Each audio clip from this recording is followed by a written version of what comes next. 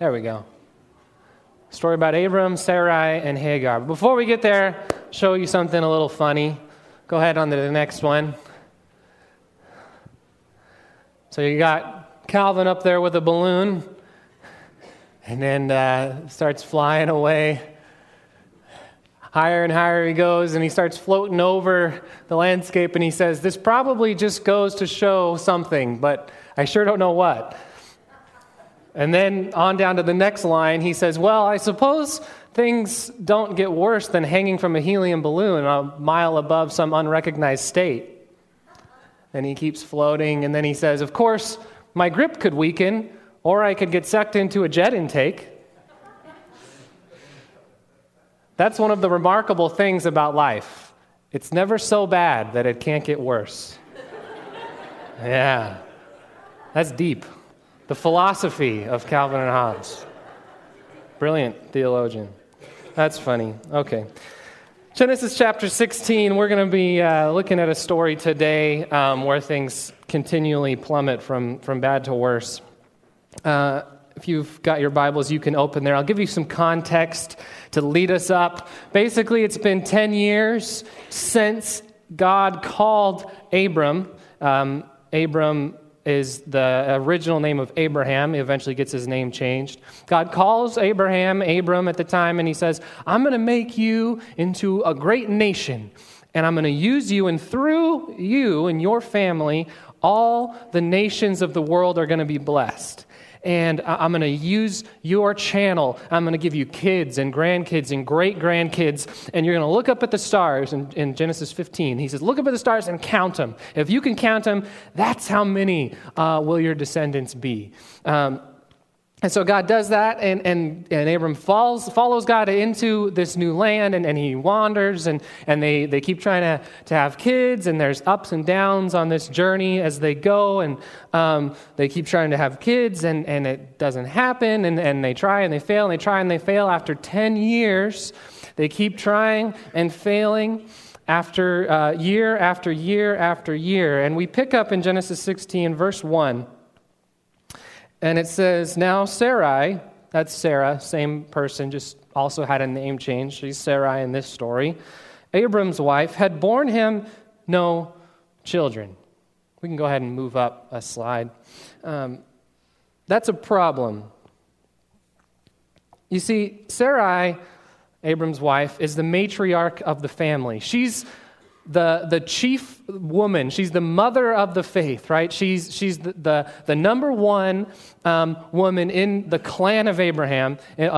And as she's going through her life, she's been given this instruction from God that they're going to be this great nation, this great family, and it's going to come through them. And 10 years of failed attempts, failure after failure after failure, and her one job as the matriarch of the family is to make babies. I mean, that's what her purpose is, as she sees it in life, is to make babies. And so she has failed over and over. She's the problem here, right? She begins to feel like a failure and put the weight of all this on her own shoulders. This is a big, big problem for her identity. She's feeling like she can't measure up. She's let down Abram. She's let down God. She's let down the tribe. And this promise of God can't possibly come through. Keep reading in verse 1. She had a female servant, or she had a female Egyptian servant whose name was Hagar. One more slide forward. Third character is introduced, Sarai, Abram. Abram's 85 years old, Sarai's 75 years old at this time. Hagar now introduced. Now there's a lot of information given here about Hagar. She's a female, okay? She's an Egyptian, and she's a servant to Sarai, okay? Notice she's an Egyptian, okay? Important for later on. So Sarai comes up with this plan. In verse 2, "And Sarai said to Abram, 'Behold, now the Lord has prevented me from bearing children. Go into my servant. It may be that I shall obtain children by her.'" So Sarai, feeling like a failure, feeling like God's promise is incapable of following through up until this point. He cannot possibly give them a child. It's been 10 years, a failed attempt after failed attempt. After all, she's now getting up there in age, past the years of prime childbearing, and so she hatches this plan that she's going to use her servant to fulfill the promise of God. Custom of the day. This is not something that was super duper unusual, but it's her plan, and it's highlighted here as not being God's plan.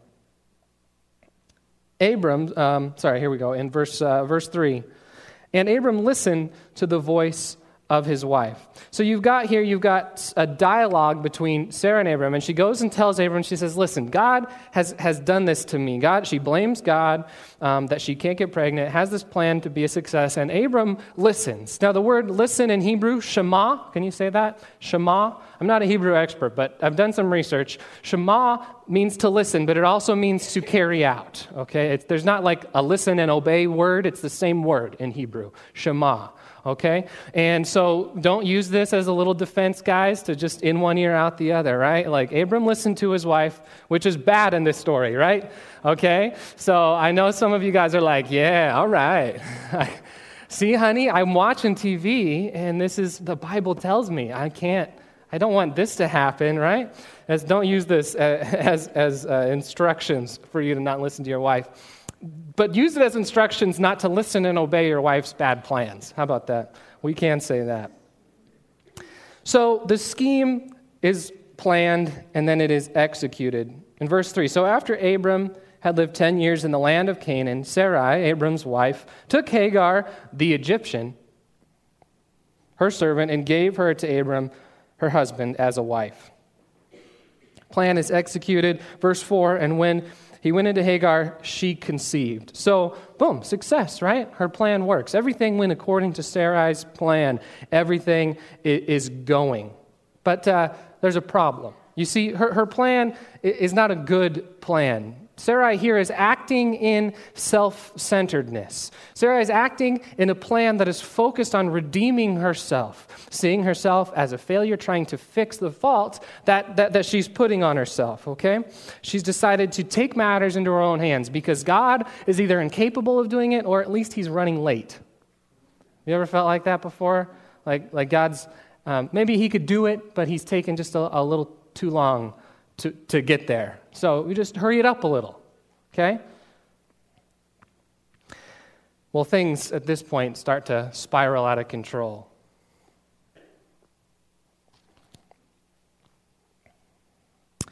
Verse 4, Hagar conceived, and when she saw that she had conceived, she looked with contempt on her mistress.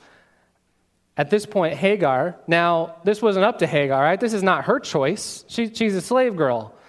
She has no choice in the matter. She was told, here's what's going to happen. You're going to be used for this. I'm going to use you, and this is what you're going to do. So she doesn't have a choice in the matter, right? So nobody can really blame Hagar. You kind of feel a little mercy for her. But here's what Hagar is doing now. Literally in Hebrew, it's that Sarai became small in her eyes. It's like she's looking down. She's like, oh, my back. Sarah, you would not believe this baby. It keeps me up all night. You know, I'm walking around, my feet are swollen, I'm feeling nauseated, and all it took was the one try, one attempt, one success. Geez, what's that ratio? How many? Oh, that's right. 10 years. Wow. Poor little Sarai, right? That's what she's doing. She's kind of flipping it back on her head, walking around in a tube top, showing it off. I don't know. Is there an ancient tube top? I don't know about that. That's probably too far. So you can start to see this, right?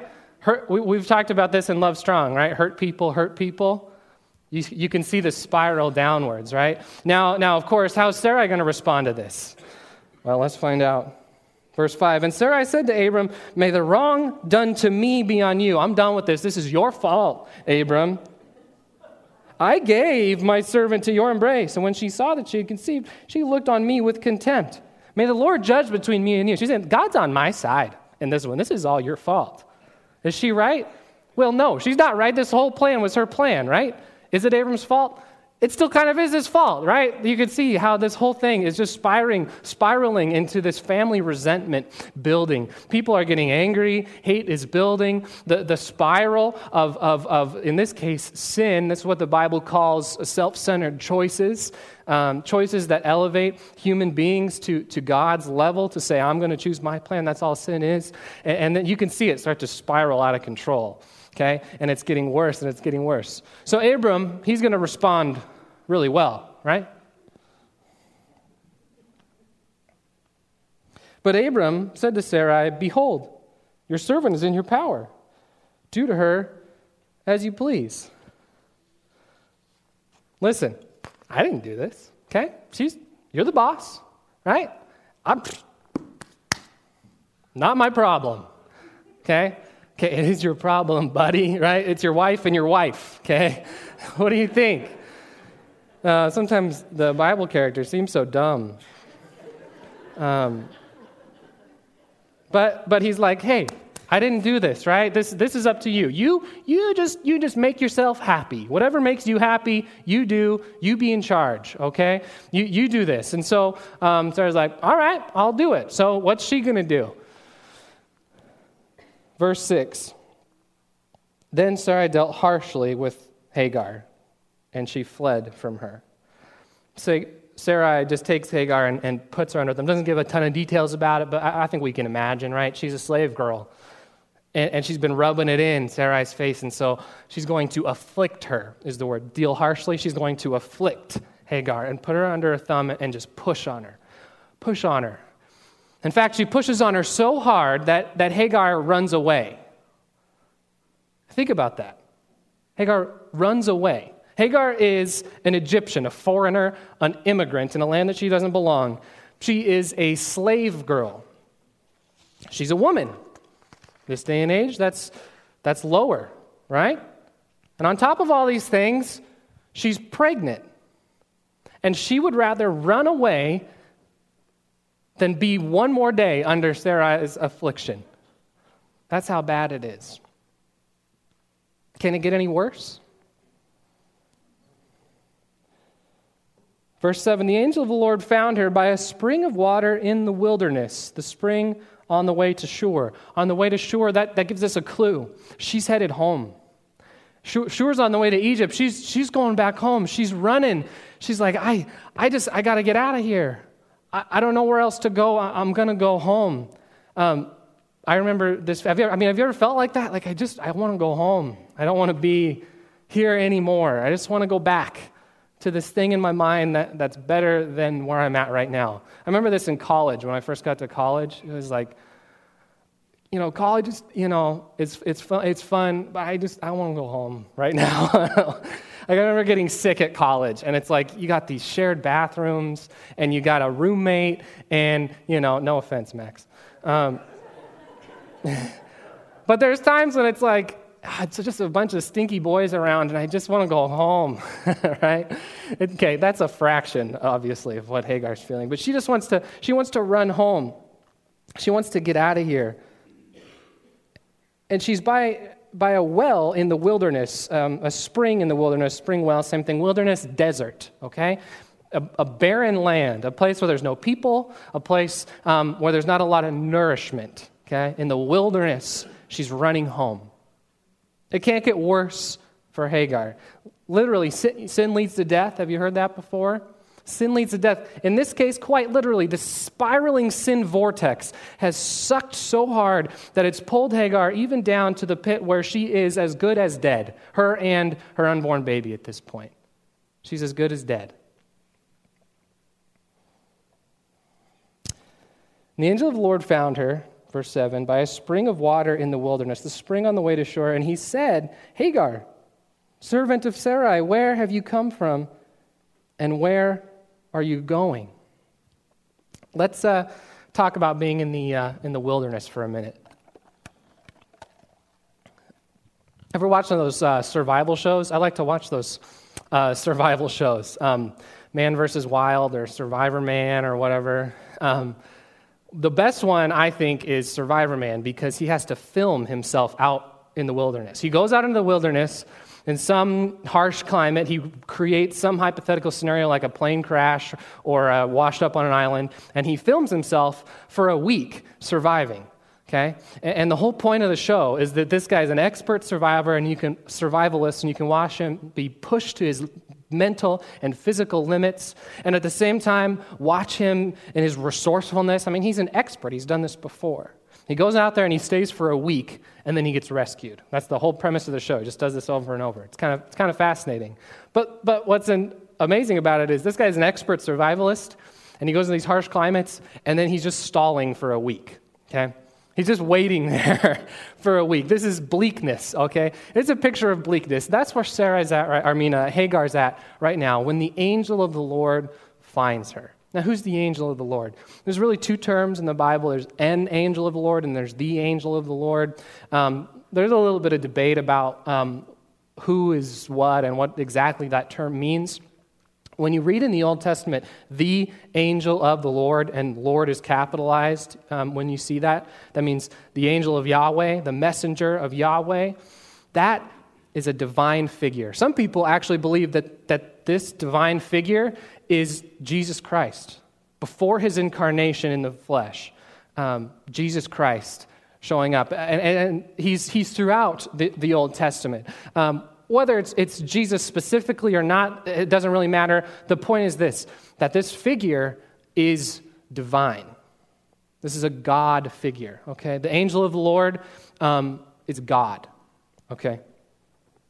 Let's keep going. He says, where have you come from and where are you going? Hagar, he knows her name. He calls out to her, Hagar, servant of Sarai, where have you come from and where are you going? He knows who she is, and he knows that she's on the way somewhere. You see, she's not in a settling place. She's moving.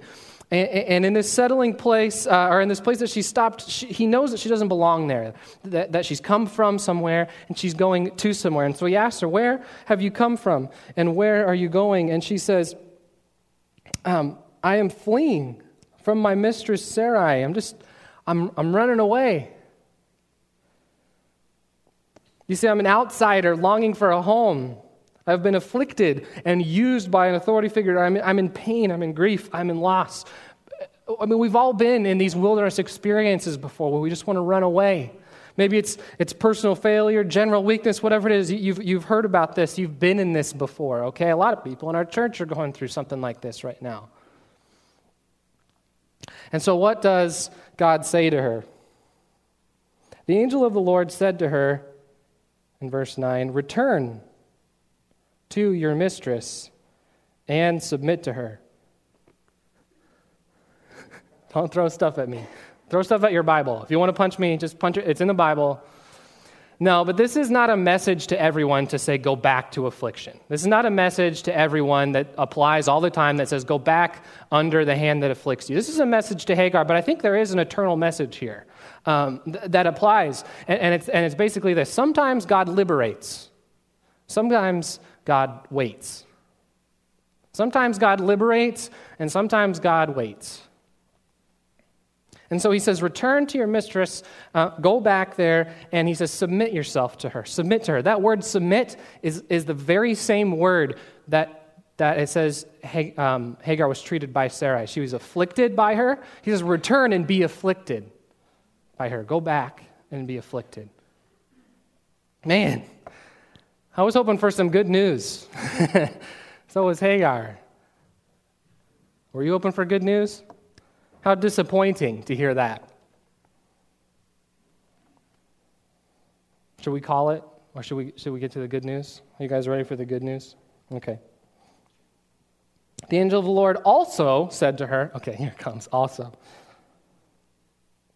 I will surely multiply your offspring so that they cannot be numbered for a multitude. And the angel of the Lord said to her, behold, you are pregnant, and you shall bear a son, and you shall call his name Ishmael, which means God hears. Remember Shema, the word listen, God hears. Okay?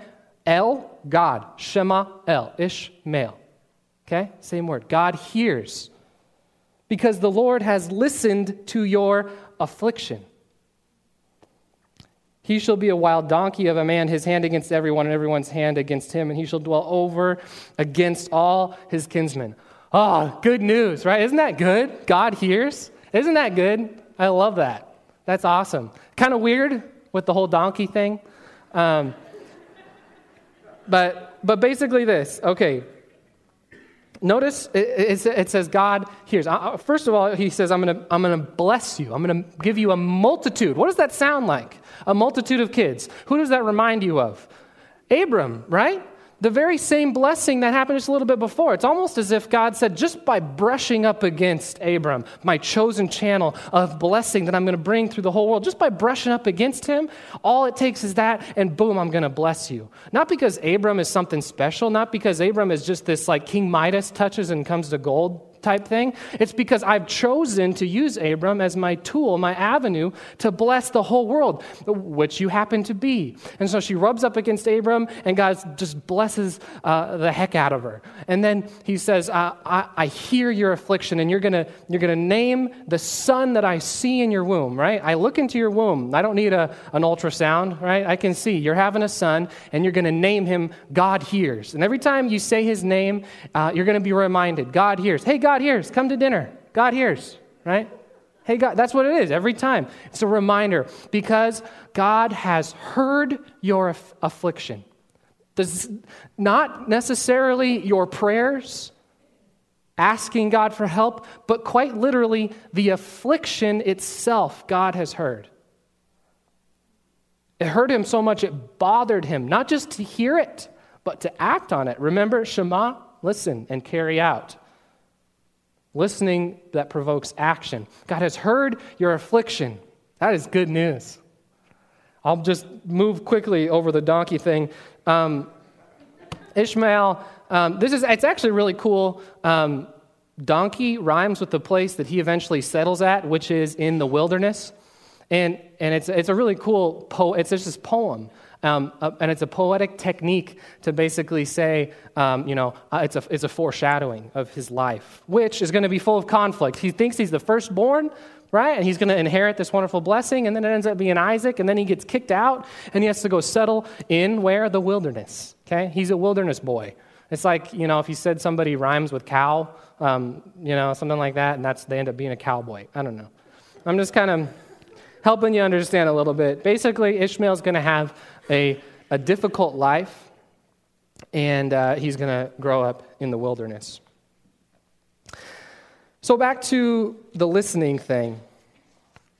There's an ironic point here. The Bible's so good. There's a lot of things that are just like, it's such good literary, work. And this one in particular, there's an irony here that you may not catch, okay? So I'm going to help you catch it. Who wrote Genesis? Anybody? Moses, okay? Moses wrote Genesis, okay? Now, who's enemy number one for Moses and the people that he follows, or leads, the people that follow Moses? Egypt, right? And Moses ends up fleeing from Egypt, okay, because he's done something wrong. And when he flees Egypt, he goes and then he encounters a burning bush. You remember this story, right? And what does God say to him? I have heard your affliction. You see, the people that Moses is writing this to are people who were afflicted in slavery by the Egyptians, okay? Are you seeing it? Not only that, but the author, Moses, wants you to think about that as you're reading this, not only because the language is incredibly similar and the circumstances are incredibly similar, but only a few verses prior, which we didn't get to. We're just popping this one chapter out at a time. Notice in in chapter 15, if you've got your Bibles in 16, it's just a little bit further back, verse 13. The Lord said to Abram, this is a prophecy concerning the line of Abraham, know for certain that your offspring will be sojourners in a land that is not their own. They will be foreigners, and they will be servants there. And they will be afflicted for 400 years. Okay? They're giving you all the traffic signals, right? They're giving you the exit sign, right? Half a mile. Further back, a mile, 3/4 of a mile, right? It's like, you're getting close, okay? And the irony here is that these people who were under Egyptian slavery, persecution in a land not their own, and were liberated by God. Think about the flip of this. Hagar is an Egyptian woman afflicted by one of God's people. The most sympathetic character in this whole story is an Egyptian woman. This is shocking, okay? This is surprising. This is like TMZ, okay? This is tabloid type stuff. Some of you who buy the magazines, you know who you are at the grocery store. Everybody reads them, right, when you're waiting in line. And you go, oh, so Meghan Markle's and, Prince Harry didn't sign a prenup. Some of you know exactly what I'm talking about. Some of you are like totally tracking. This is shocking, right? This is like news, noteworthy, okay? This is like, hey, this is crazy, okay? When's the last time that God's love shocked you? Like that. This is God's love reaching into a place that just seems so backwards. And so Hagar, experiencing this voice that says God hears you, has this awakening. Verse 13. So she called the name of the Lord who spoke to her, "You are a God of seeing." For she said, "Truly, here I have seen him who looks after me." Therefore, the well was called Bir Lahai Roi. It lies between Kadesh and Bered. All right, cool. So she named a well, and it's in a place that I don't understand, so let's keep moving. No, wait, stop. There's this cool symmetry. Again, the Bible, guys, it's so good. She called the name of the Lord who spoke to her, God sees. El Roi. God, El Roi, sees. For she said, "Truly here I have seen him who looks after me." Okay? There's a little bit of a weird translation there. Probably the best way to translate it is actually, "Truly I have seen the backside of him who looks at me." Probably better. Therefore the well was called the well of the living one who sees. Come on. That is good, right? God sees, and I have seen the backside of the one who sees me. And so I'm going to name this well the well of the living one who sees. Now you got it, right? Isn't that cool? The well of the living one who sees. And the first thing, she's actually the first person in the Bible to name God. Did you know that? To make a name for God, to name him and say, God sees. What a great name, too. And then she asked this question, have I really looked after the one who sees me? This is reminiscent language, reminiscent of Moses' later years when he asked God, can I see your glory? And God passes behind him. He hides him in the cleft of the rock and passes behind him. That's the same kind of thing, right? It doesn't look right at him, but it's like you can see the effects. You can see a glimpse of it. Okay, a glimpse of God. That's kind of how it's like for her. And she has this awakening like, did I really just see God? She asks herself that question, and so she names the well of the living one who sees. I just love that. I could just, all day, I could read that, right? The well of the living one who sees. This is the place where I was seen by God. And not just the God who was like looking at me with a telescope, okay? This God's alive. He's active. He hears and does. He sees and saves, right? God has heard me. God has seen me when I was invisible, and God has saved me from the spiral of sin. And then she names the well as a reminder. It's like a gospel message, right? So that everyone who comes by this well is going to hear the same thing. Guess what? When you are afflicted, God hears. When you feel invisible, God sees. And when you're in this spiral of sin that you can't get out of, God saves. That's the good news, right? I love that. Did any of you get the canal talk as a kid? We grew up in a dry place, and there's a lot of agriculture, okay? So naturally, we have a lot of canals.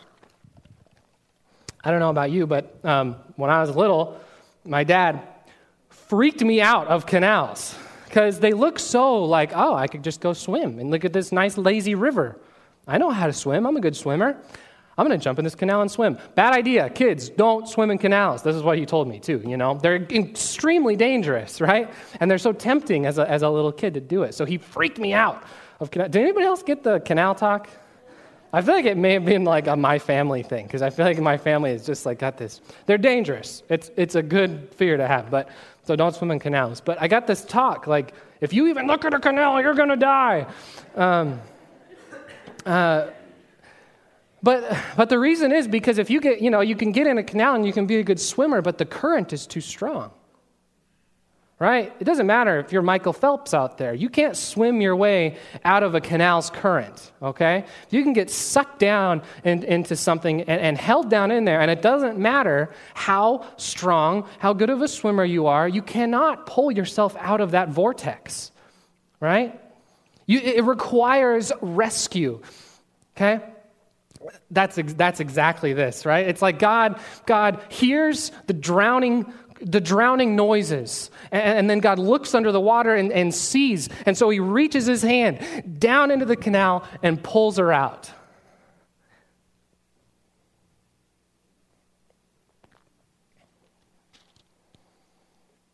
And so Hagar returns home. Verse 15, Hagar bore Abram a son, and Abram called the name of his son, whom Hagar bore, Ishmael. Abram was 86 years old when Hagar bore Ishmael to Abraham. Hagar returns home. She tells Abram the story, no doubt. Listen, God heard my affliction. God saw me when I was invisible. And God saved me from the spiral of sin. And now we're going to name this boy God Hears as a reminder every time we say his name that this is the God that we serve. She goes home, names him, and Abram follows the lead on that one. Think about this. It's unspoken, but I think it's fair. Maybe Ishmael is also a message to Sarai. Did you think about that? The story ends right here, and then like 14 years later or something like that, it picks back up in the next chapter. The next verse after this is 14 years later. That's it, okay? So for 14 years, there's not anything in the Bible. We know what's happening, but we know that now Sarah's got to watch Hagar come in. She's got this new baby, right? And this baby is called God Hears. It's almost as if God is whispering to Sarai, hey, I hear you too. Okay? Just, I hear you too. So why the heck is this story in the Bible? Why of all the stories that they could have told did they put this in? Why is it important to Moses, for his people to have this story? Why is it important for God that this story is in the Bible? It's a very old story. It's also a very relevant story, isn't it? It's pretty new. Person grows dissatisfied with God, devises a plan, no one stops the plan, people get hurt people hurt people, hunger, fear, pain, resentment, disease, death spread in this spiral, this sin spiral, okay? I want to point something out to you. This is also not just this story, this is a retelling of a story that has already happened. Maybe you're kind of thinking about it already. I'll show you. Go ahead, Jim, on the next slide here. I think I'm becoming, oh, wait, is it not there? Maybe one more? Yeah, we didn't move. That's the well. Okay. God hears affliction, saves from sin spiral. One more. Okay. I'm becoming the chart guy, I feel like. This is a retelling of the fall from Genesis chapter 3. Linguistically, you cannot avoid the similarities. There's a loophole. Sarah finds a loophole in God's plan, and it seems like, hey, Eve, did God really say? So Sarah said to Abram, and the woman said, you got this back and forth, this taking, this tempting, God has this layout. And Eve, Adam, Sarai, Abram kind of feel like that layout's not the best, so we're going to take this alternate route. We're going to take this route around it. Linguistically, syntactically, dictionally, you cannot avoid this as a retelling of the fall. After they sin, it spirals into this thing where they're hidden somewhere, and God in both stories comes and says, where are you? This is a retelling of the very first story. You see, in the beginning, God made things good. He made this wonderful, beautiful earth. But things started to fall apart when humanity started to choose their own vision, their own plan.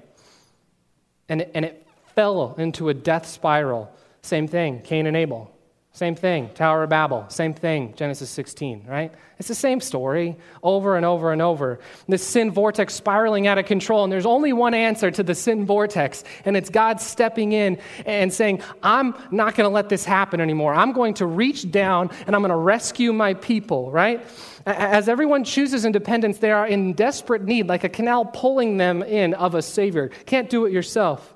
And so as God heard the affliction, and God sees the invisible people on earth, in the middle of this distress, God reaches in and he saves from sin spiral. And how does he do that? By sending his son, Jesus Christ, who lived a perfect, sinless life, the life that we couldn't live, who went to the cross to die on our behalf. It's the gospel. It's the same message, right? That God reaches in and God saves. Jesus died and rose, conquering, breaking the cycle, the spiral of sin and death. And I don't know where you are today, but there's a lot of applications. Maybe your vision of God today needs to change. Maybe your vision of God's love is too small. Maybe you need to be awoken to the idea that God's love is bigger, and God's love saves Egyptians and women and slaves and Democrats and Republicans and black and white and Indian and Mexican and rich and poor and men and women, right? Maybe you just need to open your mind about God's love. I mean, when was the last time that God's love surprised you? Maybe you need to understand your purpose. Life, liberty, and the pursuit of happiness? No. Your purpose, your mission is God's mission. You inherited that through him. He wants to use you as a blessing to all nations. You see, God has such strong love for the people around us. He hears the affliction of those just everywhere. And he wants to use you as a conduit, as a vehicle to say, I hear them, I see them, and I want to save them. And maybe that's what you need to do. To be a Bir Lahai Roi, a place where God sees the invisible. Maybe you're like Sarai, making plans. Maybe you've been following God for a while, and it just is not working out. Maybe your life's not where you want it to be. Maybe you don't have all the things that you want to have. And you're tempted to rush out in front of God, even if it hurts people. Maybe you need to hear today that sometimes God liberates, and sometimes God waits. Maybe you're like Abram, passive and coy towards sin. People-pleasing and peacekeeping, but you're perpetuating the problem. That was good, right? People-pleasing and peacekeeping at the cost of allowing sin to just keep going. It's a death spiral. Let's take a stand for something. Maybe that's you today. Maybe today you're sort of like Hagar. You feel invisible. You feel in the wilderness. You're afflicted. I know there's a lot of affliction. There's a lot of pain. There's a lot of wilderness in our church right now. Maybe you need to hear today that God hears the affliction. God sees you when you feel invisible, and God wants to save you. But it requires something from you. It requires you choosing not to just keep falling in this spiral because you're not a strong enough swimmer to get out of it yourself. And it requires a choice to say, I'm going to let you save me from this. You've got to choose God. Maybe today's the day you got to do that. Wherever you are today, the message is this: God hears affliction, God sees the invisible, and God saves from the spiral of sin. And this church today can be a Bir Lahai Roi, where we can come to the well of the living one who sees and saves.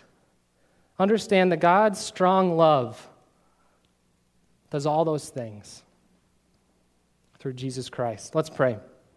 Father God, thank you for this story. Thank you for your word. Thank you that it is so beautifully written that we can just soak it in as wonderful literature. Thank you, Lord, that these are not platitude stories that just float up above our heads in the clouds. But thank you, Lord, for these stories about Egyptian slaves, about barren wives, and about passive husbands. Thank you, Lord, for the stories of salvation that we can hold on to, knowing in our affliction that you hear it, and that when we feel invisible, you see us, and that as we spiral out of control, you break it and save us. It's in Jesus' name we pray. Amen.